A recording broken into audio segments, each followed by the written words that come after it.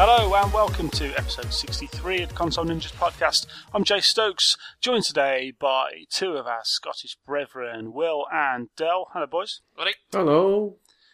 How are things north of the wall? What a shite. Is winter coming? It's Well, it kind of came in one day in that it rained a bit, it hailed a bit, and then it was sunny. Isn't that every day up there? aye. What do you mean, Del? Has summer's already been for one day? No, every day it's normally just rain. This time we actually had a bit of sun and hail just to mix it up. Call him bullshit. We didn't have any of that falling out of the sky. We get it once a year for about a week.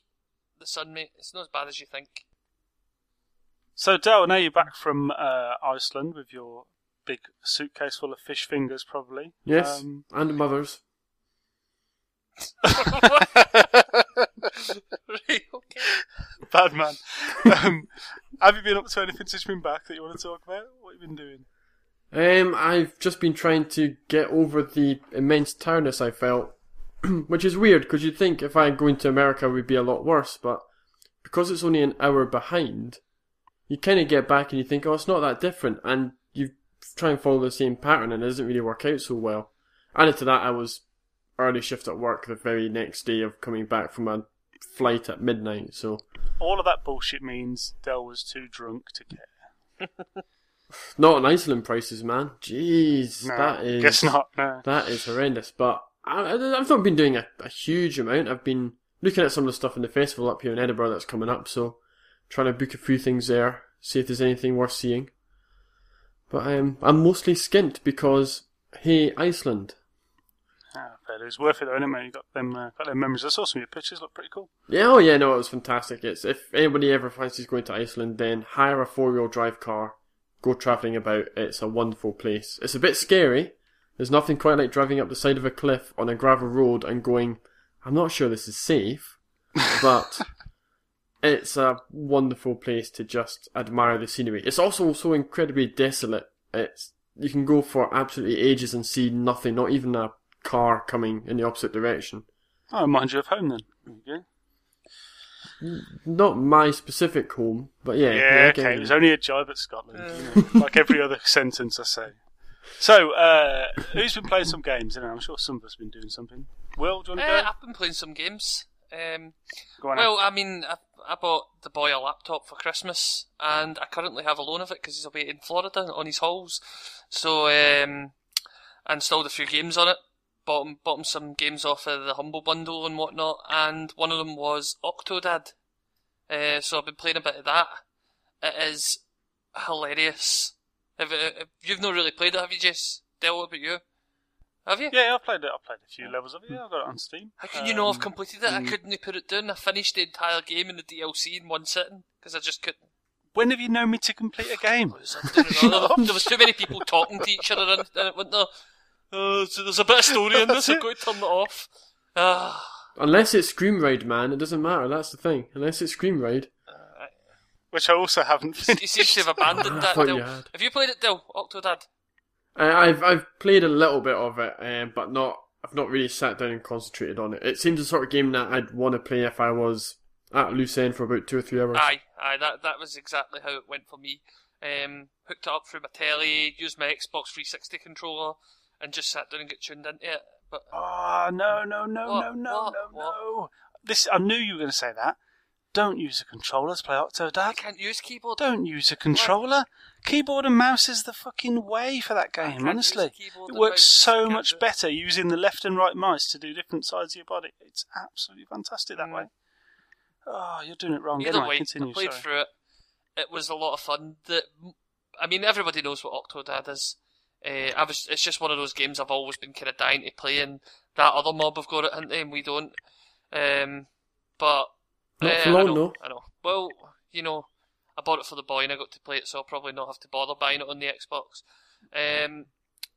Mostly, I was impressed with the fact that this little PC that cost me less than 300 quid, this little laptop that I got for the boy for his Christmas, was able to handle that and a few other games. I mean, I've got Skyrim installed on it.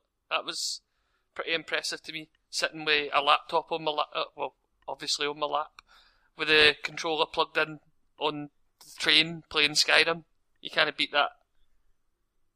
So, in terms of Octodad, what was your craziest combination of knocking things over or getting it horribly wrong? To be honest, playing the main game, it was kind of fine. It went without incident.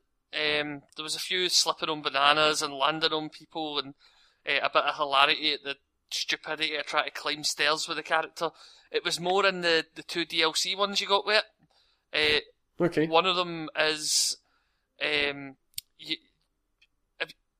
played through the story as like him trying to convince his wife he's not an octopus, blah blah blah. The first DLC is his first date with the woman before she becomes his wife, and for some reason you get mistaken as a waiter very early on in the mission. So you're in this fancy restaurant, you're trying to sit down, and sitting down is the most hilarious thing ever, because you could never sit in that seat right ever. It's like half the time one of his legs is flipped over the edge of it, and he's kind of sitting upside down in the chair trying to act natural and eat dinner. And then suddenly you get a shout from the waiters and you need to run about, and I've never seen... It was the only time the game dropped the frame rate, because there's hundreds of tables and chairs... Well, not hundreds. There's quite a few tables and chairs kicking about, full of food, people, everything, and if you make a wrong move, you just smash those tables into the air and everything goes all over the place. It was pretty funny. And the other one that I played was... There's one where the son and daughter are sitting telling a story about their dad. So it's a fictional Octodad game where you go... Well, you start off as a nurse in a hospital and you're running about trying to look after patients, but suddenly you need to take a guy down to surgery, and for some reason he becomes a robot, and you need to do a surgeon simulator style minigame on the dad, and that was pretty funny. Just so it's more... It sounds like what they did is they had the main game, which they tried to tell a kind of proper-ish story. And for the DLCs, you've just thought, well, why don't we just come up with interesting scenarios and put lots of kind of objects you can interact with in the environment, and then go a bit crazy. Yeah, definitely. That's the way it felt to me. Particular funny moment in the hospital one was when I had to take a patient who was lying on the floor onto a stretcher and take him down to the operating room, and you just pick the guy up and fling him onto the thing, and he's like kind of lying head at a weird angle, upside down, legs in the air. And isn't that normal NHS treatment? Pretty much, mate. And you're ramming him through doors, and his head's hitting off the side, which is making him fall off again, and that it was all pretty funny. But not much else to say about Octodad, except it was really fun, and it was definitely worth the £2.50 that I paid for it. It's definitely a fun game. I need to get back on and finish that. Yeah, it's a very much, like I said, it's a distraction. You know, you kind of sit there and you're a bit bored of maybe shooting things or driving, or you don't want to get bogged down in a big story kind of driven things. In that's what these indie titles kind of do in a lot of ways, when you take an idea or a theme and just do a little bit of craziness with it and don't ask too much of you, really. They just want you to experiment and have a bit of fun. Yeah, definitely. I see, it's just like Goat Simulator and stuff like that, and it's there for its entertainment value. It doesn't try to be anything more. But I did notice there's collectibles in each level. I'd never noticed. I think I noticed it on like the second last mission of the actual game, where there's seems to be ties, like 3 ties in each level that you can collect. But I only found one because I happened to hear one of the janitors moaning about having to unblock the toilet, and I seen a plunger and I decided to go at it, and there was a tie in the toilet. But I mean, I wasn't really interested in going back for them, but I suppose there's something there to go back for if you really want to. Oh, fair enough. It definitely sounds like something that I do have it in my Steam library, but get it played, Dill. Get that. Well, it's weird because it's one of those things, like a lot of indie games, where you look at it and part of you goes, well, I can play at any point because it takes 2 or 3 hours, and I've got this big, huge game that I kind of need to get done, or I want to get done. But then when you're done with it, you think, well, I've finished that, I'll move on to the next main game, as opposed to maybe taking a little break. Maybe use it as your next palette maybe cleanser, what I need to do a bit more. In between games. Yeah. But apart from that, I managed to snag myself a copy of The Witcher 3. which you've lost me now for the next 3 months, I think, looking at the size of the game. It's going to be another Dragon Age. I'll be talking about it for the next, 2 episodes. Have you hunted anything beasts? Have you hunted any beasts? I have hunted a few beasts. I've hunted the griffin that you get to fight at the start of it. That was pretty fun. I've hunted a fair few hags and a werewolf. I did that as well. It's pretty fun. I don't want to be too reductive, but it's kind of Fable for adults. Is that too harsh?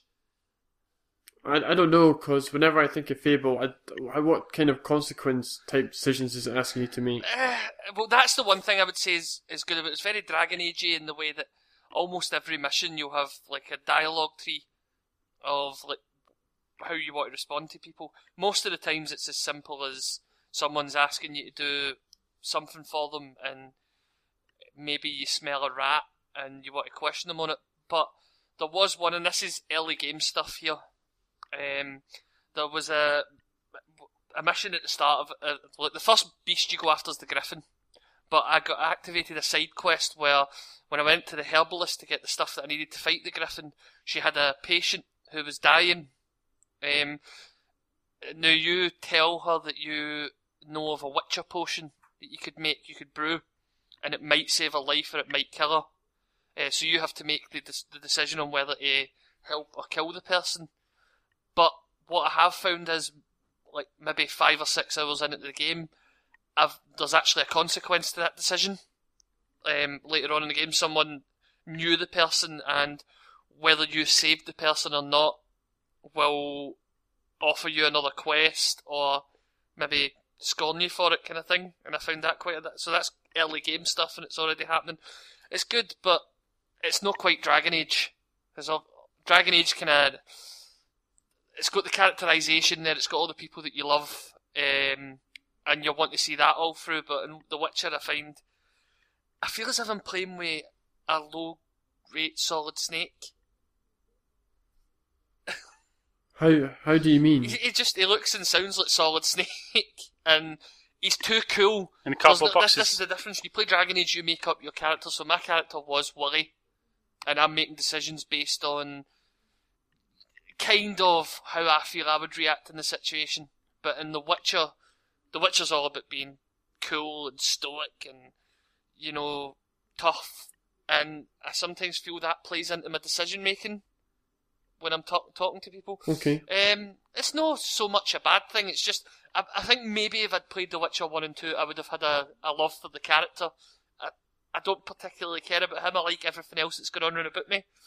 When I said it was like Fable, I'm mostly meaning the combat and the item usage. So when you get into a group of enemies, you can lock on and you can try and roll around people, but I've found that actually makes fights last longer. What you're actually doing is you're jumping in amongst everyone, and you're using your quick attacks and your heavy attacks kind of thing, and you're just kind of jumping left and right between them, rolling it the way if you really need to. You've got food that, if you've equipped it on your D-pad, you know in Fable where you get like celery and apples and stuff, and once you eat the last of your apples, it will give you another random piece of food to eat if you need it. It's got that in it. It's exactly the same.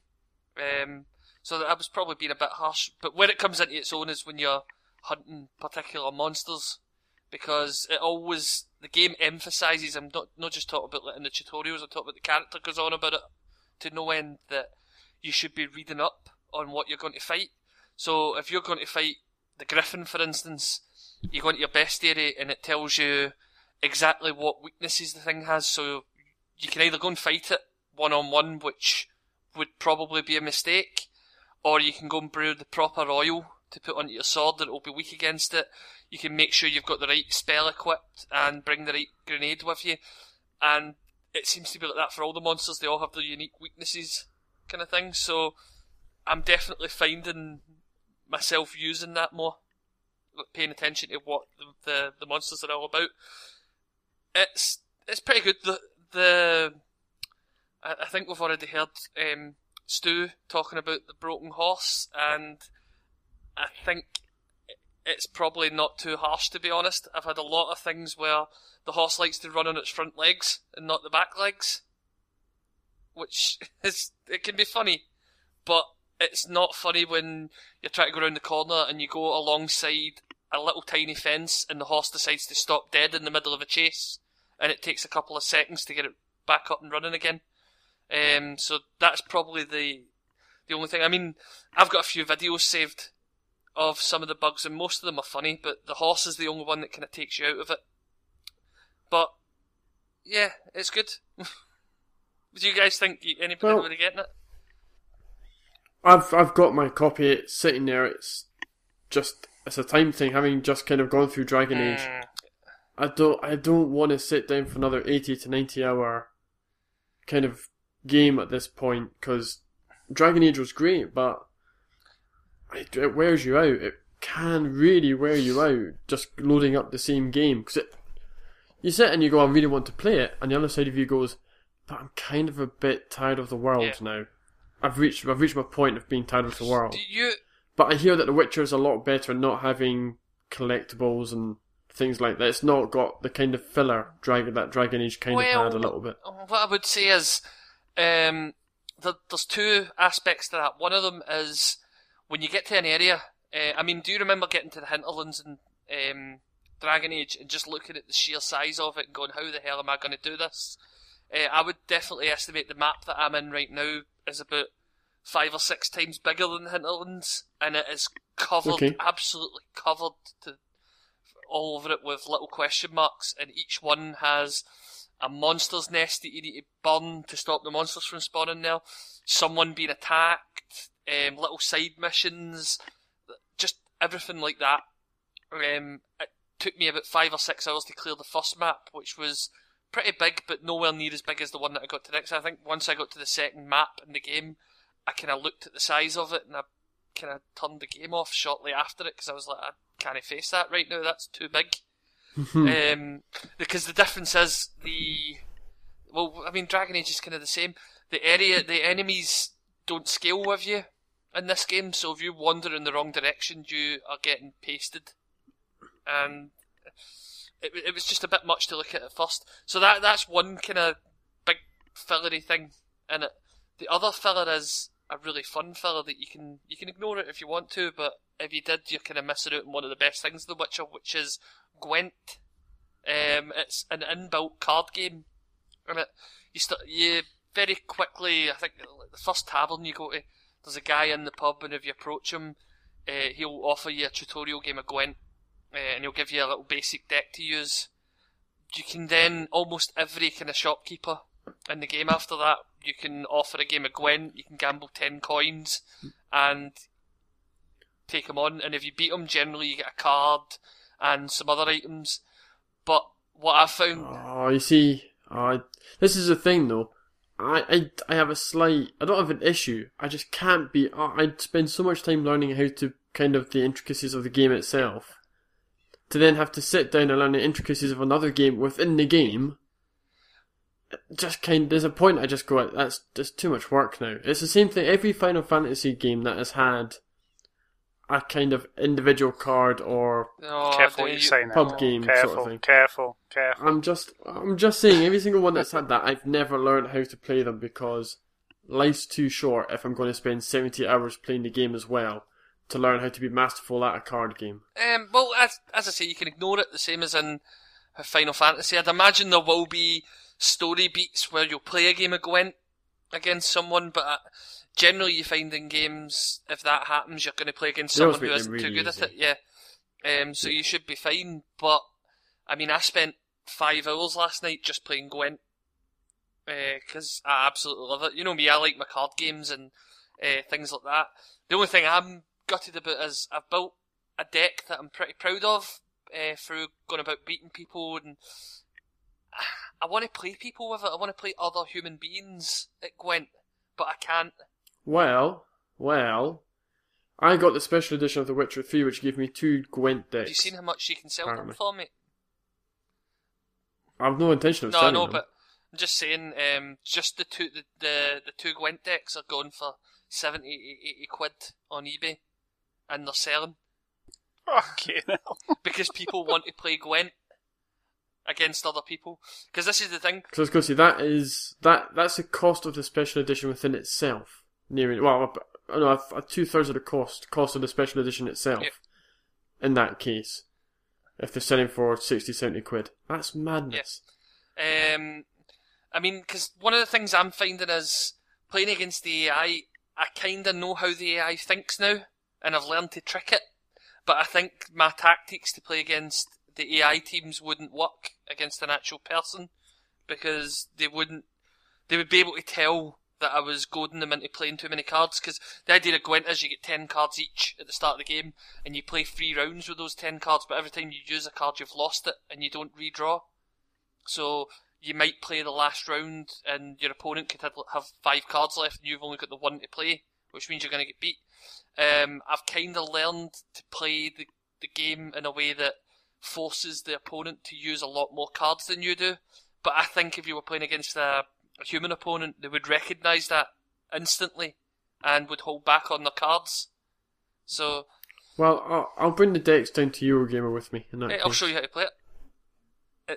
But as I say, you can completely ignore Gwent altogether, but I've found a string of side missions in the game.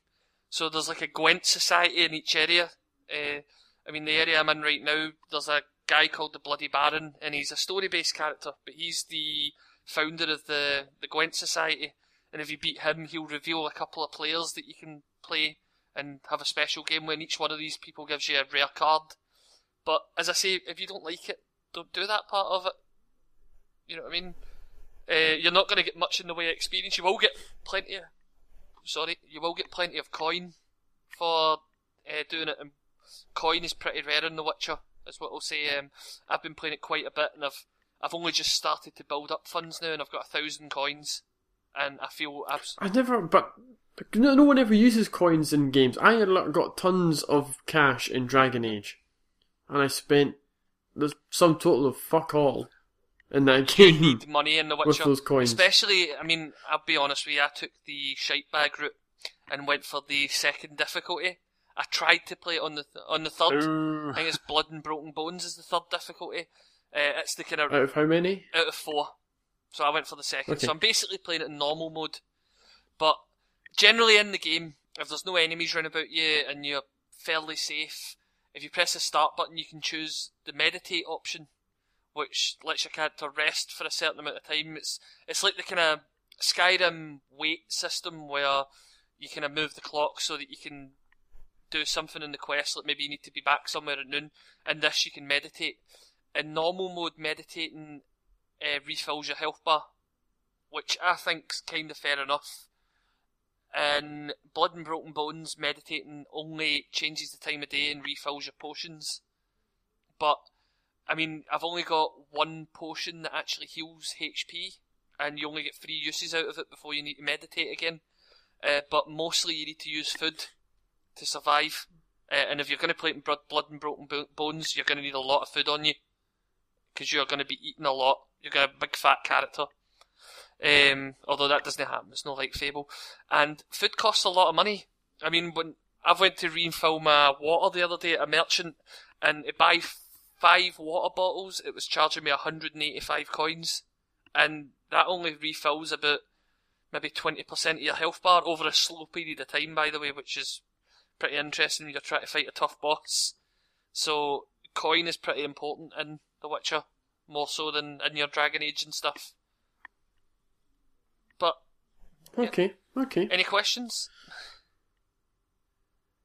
No, I will get round to it. It's going to be next year. I know it's going to be next year before I get round to it, because I can't see where I'm going to be able to fit in another 80-hour game. Dragon Age took me 3 months, to be honest, to finish, because of the lack of time that I actually have in the evenings these days. So. And we still need to get you to finish them Assassin's Creed games, don't we? Aye, apparently.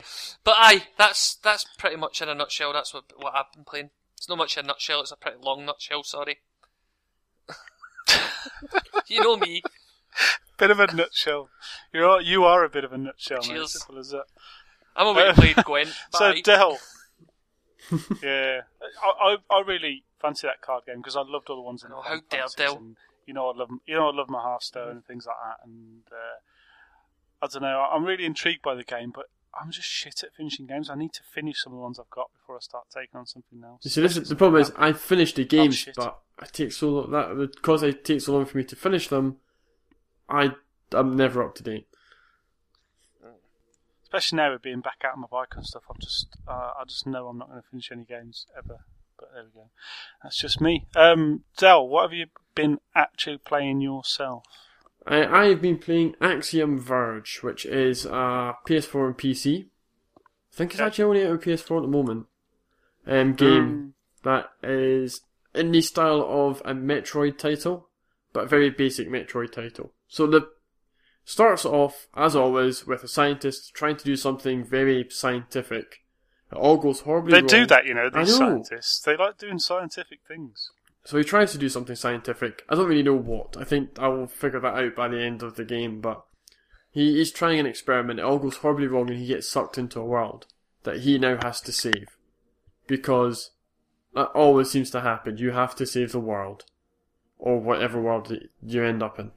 And what happens is that it's a side-scrolling 2D game where you go between different environments, gain extra skills to navigate through these environments, and use different arrays of blasters to hit enemies, go through puzzles, etc., etc. So you get the general idea. It is a kind of skill-based progression system. Now, normally in these sort of situations you would get a skill and then you go straight back the way you came and go, what have I missed and what can I pick up and what goodies do I get? Mm-hmm. So far I've not had to do it that much. It's actually been quite linear for a game that I thought was going to be a bit more about exploration, to be honest with you.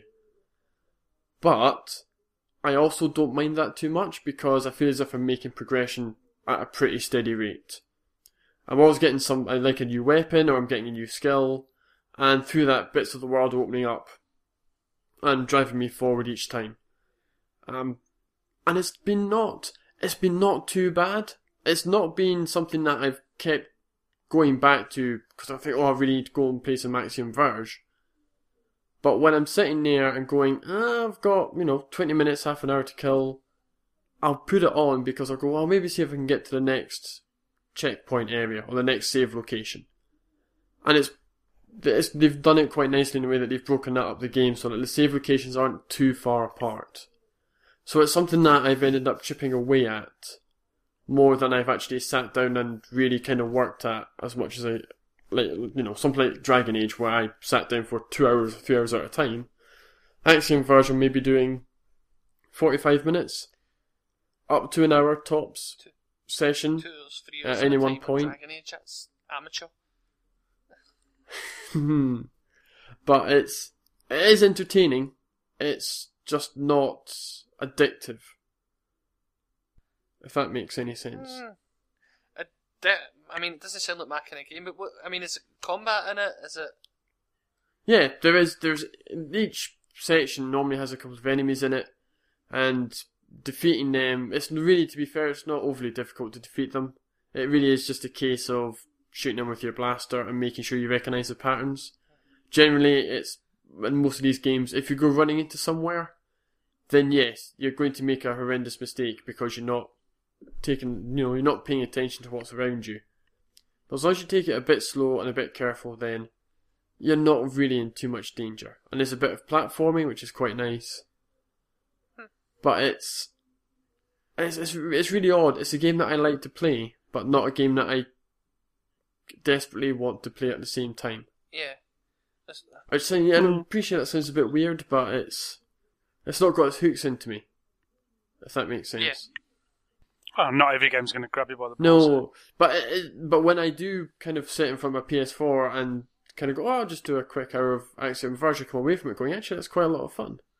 And it's presented in a very kind of indie 8-bit style. Like it's come out of a SNES, for example.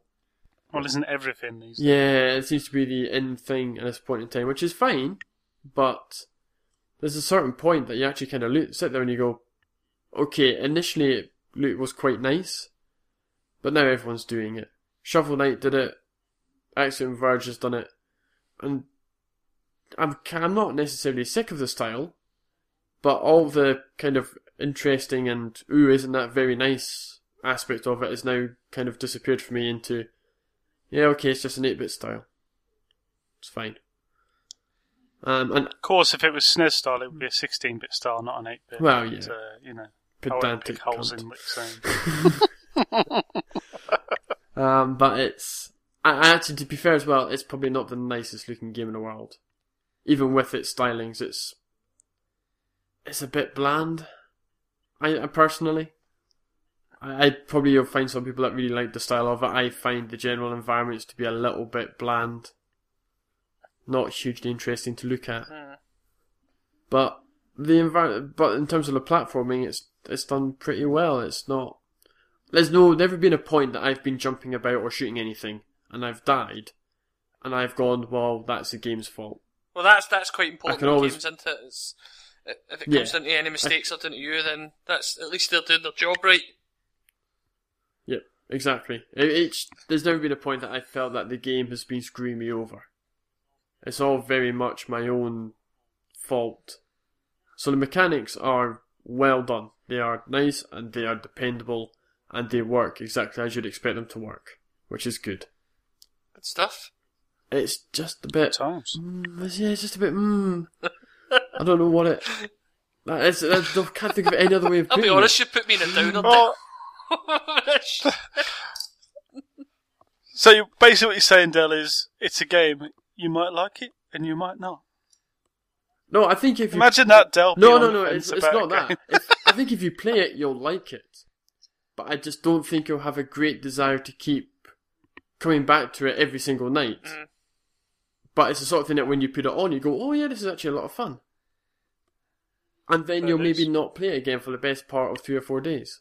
And then you'll come back to it and you go, oh, actually, it's a lot of fun. I mean, I'd recommend it, but I'd recommend it when it goes on sale. That sounds fair enough, to be honest. At this point, cool. I'd say it's the sort of thing that I think if it came out at about £13, whereas I kind of think it's a nice little $6.99 game at this point. So, have you played anything that you actually like? I do like it, yeah. No, like ever. Have you ever played anything you actually like? We've been playing a lot of Halo, but we can have a discussion about that later. We can talk about Halo now if you want, if you're done. And, well, I've been playing a lot of Drive Club still. Oh, have you? And that is... I think I might write something about that, because initially when it came out, it got a ton of well-deserved kind of slagging because of the various systems that didn't work and the things that were not in it that should have been in it. But now, if you go back to it, it is a really good racing game. It's a really, really good racing game. And the amount of expansions you've put out for free, if you've got the season pass, is ridiculous. They're up to about, 10 or 12 expansions. All of which actually have a decent amount of content, most of which give you new cars as well. And as long as you've bought the season pass, they all appear to be included in that. So is that more tracks, more modes? Yep, more tracks. Not more modes. They've not really put anything new in terms of giving you something a bit different. But it's more tracks, more cars, more events. And because the base driving of that game is as good as it is, and it is really, really good, then that's all you kind of want. You just want something to say, right, here's a bunch of Lamborghinis, go drive around this track when it's pitch black. And it's great. Oh, go on then if I have to. Yeah, it's really, really good. But unfortunately the start of that game just hinders it so much that if you say that to most people, they'll go, isn't that the one that launched when it was completely broken? And you kind of go, yeah. But now, it's really quite... It's probably the second best racer of last year for me now. Nice. Behind what? Behind Forza Horizon 2. But that's because I like just driving through fields in Italy with absolutely no care in the world. Fair enough. We've all had fun doing that together. Yeah. Is that all your stuff done then for now, Del? All is I'll do a little bit of Mortal Kombat 10. because it is ridiculous. Blimey, he has been busy, hasn't he? It's pretty much exactly what Mortal Kombat 9 was, just with a slightly nicer looking lick of paint. So it's got the over-the-top story mode, it's got the over-the-top fatalities, it's got a ton of gore, it's got all the kind of stupid stuff you'd expect a Mortal Kombat to have. For example, in one of the stages you can pick up a person from the background and use them as an object to chuck at your opponent. Which they've now decided to turn into a brutality if you fulfill a certain set of conditions, at which point if you chuck her at the opponent, and I think it finishes him, she'll then go absolutely mental and kick his head in. Which is hilarious. You can't argue with that. No, exactly, it's brilliant. So, Mortal Kombat 10 is exactly what you'd expect Mortal Kombat to be. Now, I really enjoyed 9, I found the story mode to be completely and utterly stupid, but in the most enjoyable way in the world. 10 is so far doing exactly the same sort of thing, in that it's really stupid, but really enjoyable. The only issue I've got with it is they've brought back the really annoying crypt system, where you basically are in the first person, you have to go up to crypts and then unlock things by destroying the crypt. Which is fine, but I'd rather they just give me a list of things that I could do that with, rather than having to wander around a cemetery for ages trying to find the one thing I've not unlocked because I didn't have enough souls. Plus I hear there's it's a bit of a pain in the backside. ridiculous jump scares in the crypt. Is that a thing? I've not come up against any at this point. I mean, to be honest with you, once you've seen one of the best moves I've seen so far in terms of the X-ray move is somebody gets bounced on the ground. The guy who's doing it fires arrows. So he basically gets 2 arrows out, fires them at the guy who's just been bounced off the ground. They go into his eyeballs, 1 per eyeball, and it just shoots him back. And every single time I do it, I can't just help but laugh like a really idiotic child. Does it have to be a guy who goes, Dusty! At the bottom? I haven't seen him yet. It might do. They do tend to throw the kitchen sink and these sort of things, but if you like Mortal Kombat 9, you'll like 10. It's kind of the same sort of game. I won't know the intricacies of the fighting game itself, so I can't tell you in terms of juggling, counters, frame hits, any of that sort of stuff. And the story mode, does it do the Injustice thing, where it jumps between characters, or do you just go, right? Yeah. Yeah, no, you fight as different characters. Because I quite like that for each chapter. in Injustice, and I'd heard that they were kind of leaning towards that for this one as well. I don't know, did they do that in 9 as well? They did it in Mortal Kombat.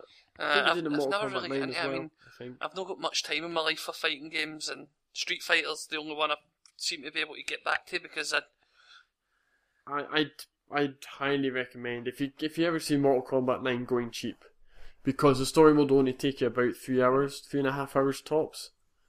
And it's actually nice to have a mode in a fighting game that isn't just doing the arcade ladder. You know, they've actually done voice work, and there's a kind of story, and it's a bit silly, but it's also really enjoyable at the same time. I might do that then if I see it. Is that on? So was it bullshit about having to pay for fatalities and things like that? Yeah. What you pay is for the easy fatality, which is basically something like pressing down an X. But that's so you can still do all the combinations and stuff like you did the old ones. It's for people that can't be arsed going into Google and typing fatality combinations. Now, some of them then people can be charged through the nose. I don't care. Yeah, exactly. And the thing is that some of the fatalities you have to unlock in the crypt, but most of them are not that hard to pull off. At least so far, I've not found any of them too difficult to pull off, to be honest. You just have to look them up. Does it tell you how to do them in the game? No. Well, it's like any fighting game in that it doesn't tell you how to do every single thing, but there's always a guide somewhere that will tell you how to do it. It's really not that difficult. I might pick up 9 if I see it, but I think it'll be a while before 10 will come down in price, so I probably won't be touching that anytime soon. Yeah. Although I don't know. I mean, in saying that, these fighting games are the kind of the epitome of go quick, cheap titles, because after the initial rush, there's not going to be a huge market for them after that. Because the people that will buy fighting games straight away are the people that want to buy the fighting game straight away. Yeah, but after that, I think it's a bit like action films in some way, and I think the back end falls out of them pretty quickly once the initial glut of people have seen them. I'll keep a wee eye on it, but I mean, I'll need to play some sort of fighting game, seeing as we're not getting Street Fighter, eh?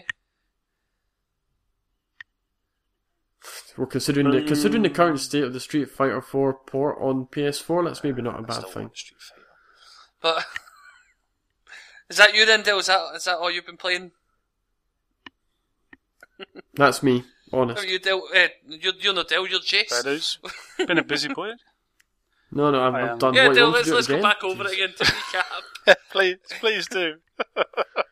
I'm pretty sure everyone else is saying please don't. So we'll go to Jace, We're because going to he's put been his doing bike, some isn't he? interesting He's things. been letting everybody know about Have I? that. He loves letting you know Yep. about his bike, doesn't he? Have you seen his Facebook? Oh, I like riding my bike. I've not seen his Facebook, I've just seen his various images of how many miles he's ridden his bike for. Picture his bike. He's fucking loving it. Nothing Shame. wrong with What's wrong with that? Just stating the fact. Shut up, Will. You fucking arsehole, you are. Be thankful I'm not one of these fucking road cyclists, because they're fucking endless, boring cunts, and I'd be fucking pushing it down everyone's throat all the time. But I'll get to that when I can afford one. Anyway, other than riding my bike and trying to be a bit less of a fat arse, what have I been doing? First of all, let's get the rant out of the way. Me and you, Will, have been playing through the Halo games on Legendary and the Master Chief Collection. Went all the way through Halo 1 co-op. Lovely. Wonderful times. Going through Halo 2 Legendary co-op. It's significantly more difficult, but it's significantly more difficult, but still lots of fun. Until such time as the other day we got into the Prophet room on level 6. Regret, yes? And we got to the end of the level of the Prophet room. We got to hit the Prophet, and you got loads of honor guards around. And after the second checkpoint, it crashed you to dashboard, didn't it? Yesterday, I was still in the game, but it crashed you to dashboard. It was actually you the first time. Co-op. I didn't go to dashboard the first time. No, this was the other time. The first time it happened. Yeah. Which was last week. And then again, it happened to us today. Yesterday. Today, in fact. Yeah. But I suppose so people listening, it'll be about. Oh no, I don't even know. Well, whenever it was, we've gone through twice now to the same point, and it's crashed us out. And you get to the point where you go, I love this game, I love playing co-op, but do I really want to go through that anguish again of potentially having it happen the third time?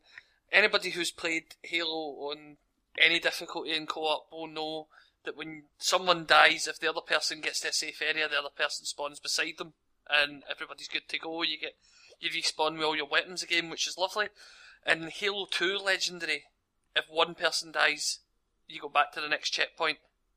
So it's a lot more difficult than what we're used to with Halo 2. It's kind of changed the way our tactics have worked, because a lot of the times when we get to difficult areas in Halo, one person kind of hangs back and tries to fight them, but stays in an area where they can easily spawn the other person and get to safety, and the other person Rambo John's in.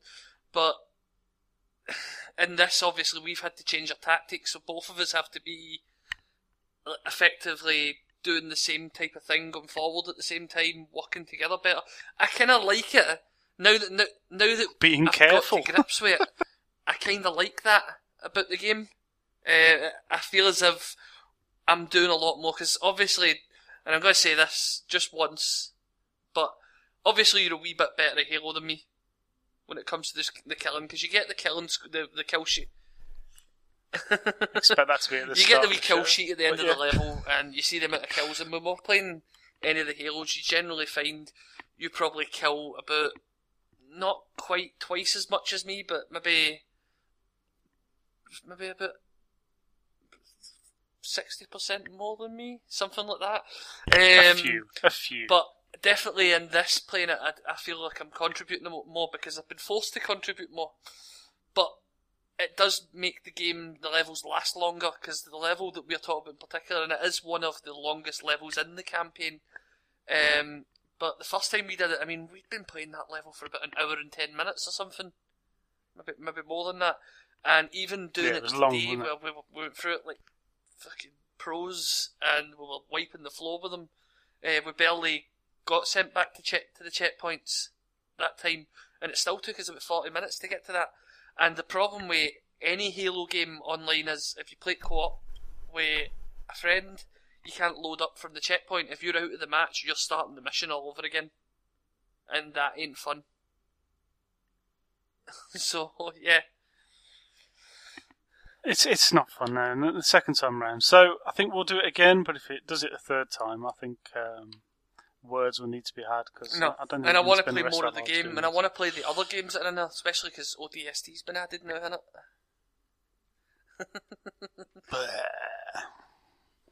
We'll get to that. So we've been playing Halo. We've done lots of that. What else have I been playing? I have been playing more Project Cars. I mentioned before that I'd started off playing Project Cars, and I was having struggles because the twitchiness and the difficulty of driving the karts was a bit insane. And there were some audio issues and some visual issues. They've had a patch put out which has really improved it for me. It hasn't made the game any easier, but it's just made less bad things happen. So you got less times when you're locking up when you shouldn't be, and less times when the controls aren't responding.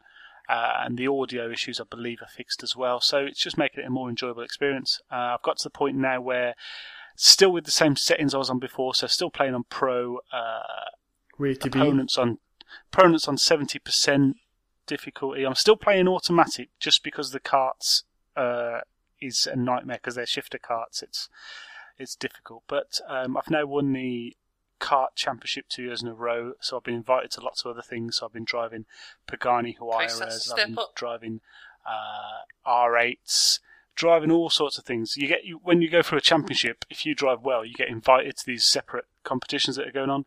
So now I'm in the calendar on the game. I'm pretty much doing one different competition every week throughout the year. So there's lots and lots of driving in there, and switching between different types of car, and that is its own challenge. But I'm getting there. I can't drive the R8 for shit, but the Huayra, I certainly threw that around the track and won that championship. So I feel I'm making progress. Is that car particularly back-end happy? Because I get the impression that car is very back-end happy, that Pagani. No. No? It's the most stable car that I've driven in the entire game so far.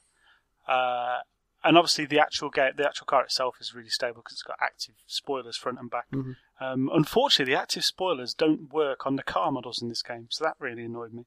But that one it was an absolute dream to drive. So if you get a chance to do that championship, do that. But have you played it at all yet, Dale? You haven't had a chance? I've driven about in a BMW M3 because that's a good start. It's got Brands Hatch in it, and yep. I love Brands Hatch. I just love the first corner of Brands Hatch where you take a right and you go down a hill because that's pretty mental. Yeah, because the thing is you have to control the acceleration and the brake, because as soon as you start going downhill, the acceleration does it all by itself at that stage. Yeah, so, it's easy to drift out. Yeah, exactly. And when you've got it on manual gears and you don't have any aids in terms of braking assists or ABS or anything like that, it's really easy to just let your car drift out onto the gravel without really meaning to. So I like it. It's good, and it's certainly a game that it's a racing game it's more a driving game. It does have racing in it, but I really get the impression it's more about driving, learning how to drive the car. Yeah, because once you've done that, the actual AI is probably not the most difficult in the world. I don't know. I think the AI is pretty clever in terms of being able to actually race and stuff. It'll protect the line and things like that. I've certainly noticed a bit of that going on. Okay. Well, I'll dig into it. The problem is that I'm still, as I said earlier, I'm kind of flitting between Drive Club and Forza Horizon 2 because I am 67 championships into Forza Horizon 2 currently. Fair play. And so that means I've still got around about 90 odd to go. Yeah. There's a few championships in that game. You're going to go from all though, yeah? Yeah, I'm committed to finishing all 150 championships in Forza Horizon 2 at this point. Nice. Nice. But yeah, I think I'm going to continue with this Project Cars because it is really enjoyable. It is still crying out for a wheel, but I can't afford one at the moment. So if anybody's got a wheel they're getting rid of, throw it my way and it'll be all good in the world. What else have I been playing other than that? I have been playing the last couple of days Portal Pinball, which has been released for the Zen Pinball games. So Pinball FX2 on the 360 and the Xbox One. And it's pinball based upon the Portal game. Imagine that. It seems incredibly well titled, if that's the case. It is, mate. Yeah. Will, you've had a go as well. We're both playing it a bit earlier on. I think it's fantastic because you've got the voices in there from GLaDOS and Wheatley. You've got Peabody and Atlas showing up in there. You've got light bridges. You've got the Ratman's Den. You've got turrets. You've got lasers. You've got all the things that are in Portal. It's lovely themed as if it's part of the Aperture Labs as well, the table. And it's hard. What do you think of it, Will? That's what I'll say. Them side lanes it is fucking hard. are a bitch. Yeah, it's one of the tables with the worst outlanes, I think. Easy the amount of times I've gone to a really good run, and it's that always gets me. It's never me dropping it. It's one of the only tables that I kind of understand how to unlock the mini games and how to play at least one of the mini games, because I'm not the best at pinball. But I mean, I'd say I've got a modest score on it. I mean, what was I sitting at 18 million? That was quite modest. Yeah, I beat all but one on my leaderboard. Yeah, my local leaderboard. The local leaderboard? All but one in the world, mate. No, I think you might have meant the friends. No, that's what I mean. My friends leaderboard. That's the one. With all the friends on it. Only one person remaining on that list. Who's that, mate? You can't. Yeah. Well, I'm sure you'll beat my 81 million. I don't even know how you get to that level. I don't understand that, but something to do with being awesome, I think, mate. Just saying. Sage advice. Just be more. The same as well. awesome. You couldn't let it lie, could you? Because Yeah. you got me to download the Street Fighter table as well, because that's one that you play. And I come on and I'm seeing Furious, our own Stu, sitting there with just under 3 million. And I'm seeing you with 5 million, I'm like, alright. And I go on and I'm bouncing the ball about and I'm noticing the table doesn't give up points very easily. Although it is an easier table than the Portal one because I don't fall off the sides as often. But suddenly, my second go of it, I managed to beat Stu. I'm sitting at just over 3 million. I'm like, right, I could chase after Jace. So I start off my third go to try and go for your score. And what was your points that you got while I was sitting doing that? Aye. And then that's when I'm like, right, turn this off. I'm not even going for that. You always have to take it too far, don't you? You know me, man. I love all that shit. I love leaderboard chasing and points and stuff, and I do love pinball games. You see, this is why the only time I'm confident I could beat Jason leaderboard is in a racing game. I think I could either beat him or give him a very close run for his money on a racing game. But score attack stuff. Generally beat me though. What's that? Sorry. You'd generally beat me though, wouldn't you? And racing games are probably, if anyone said what genre would you play if your life depended on it, I'd go for a racer every single time just because I'm confident that I can pick them up pretty quickly. Which Pokemon game would you play if your life depended on it, Will? It's bound to be what? I'm going to say, what's it, Alpha Red? What's the one? I don't know. Yellow? I thought it was rhetorical. What? Let's not go into a 5-minute chat about my favourite Pokemon game. The listeners don't want that.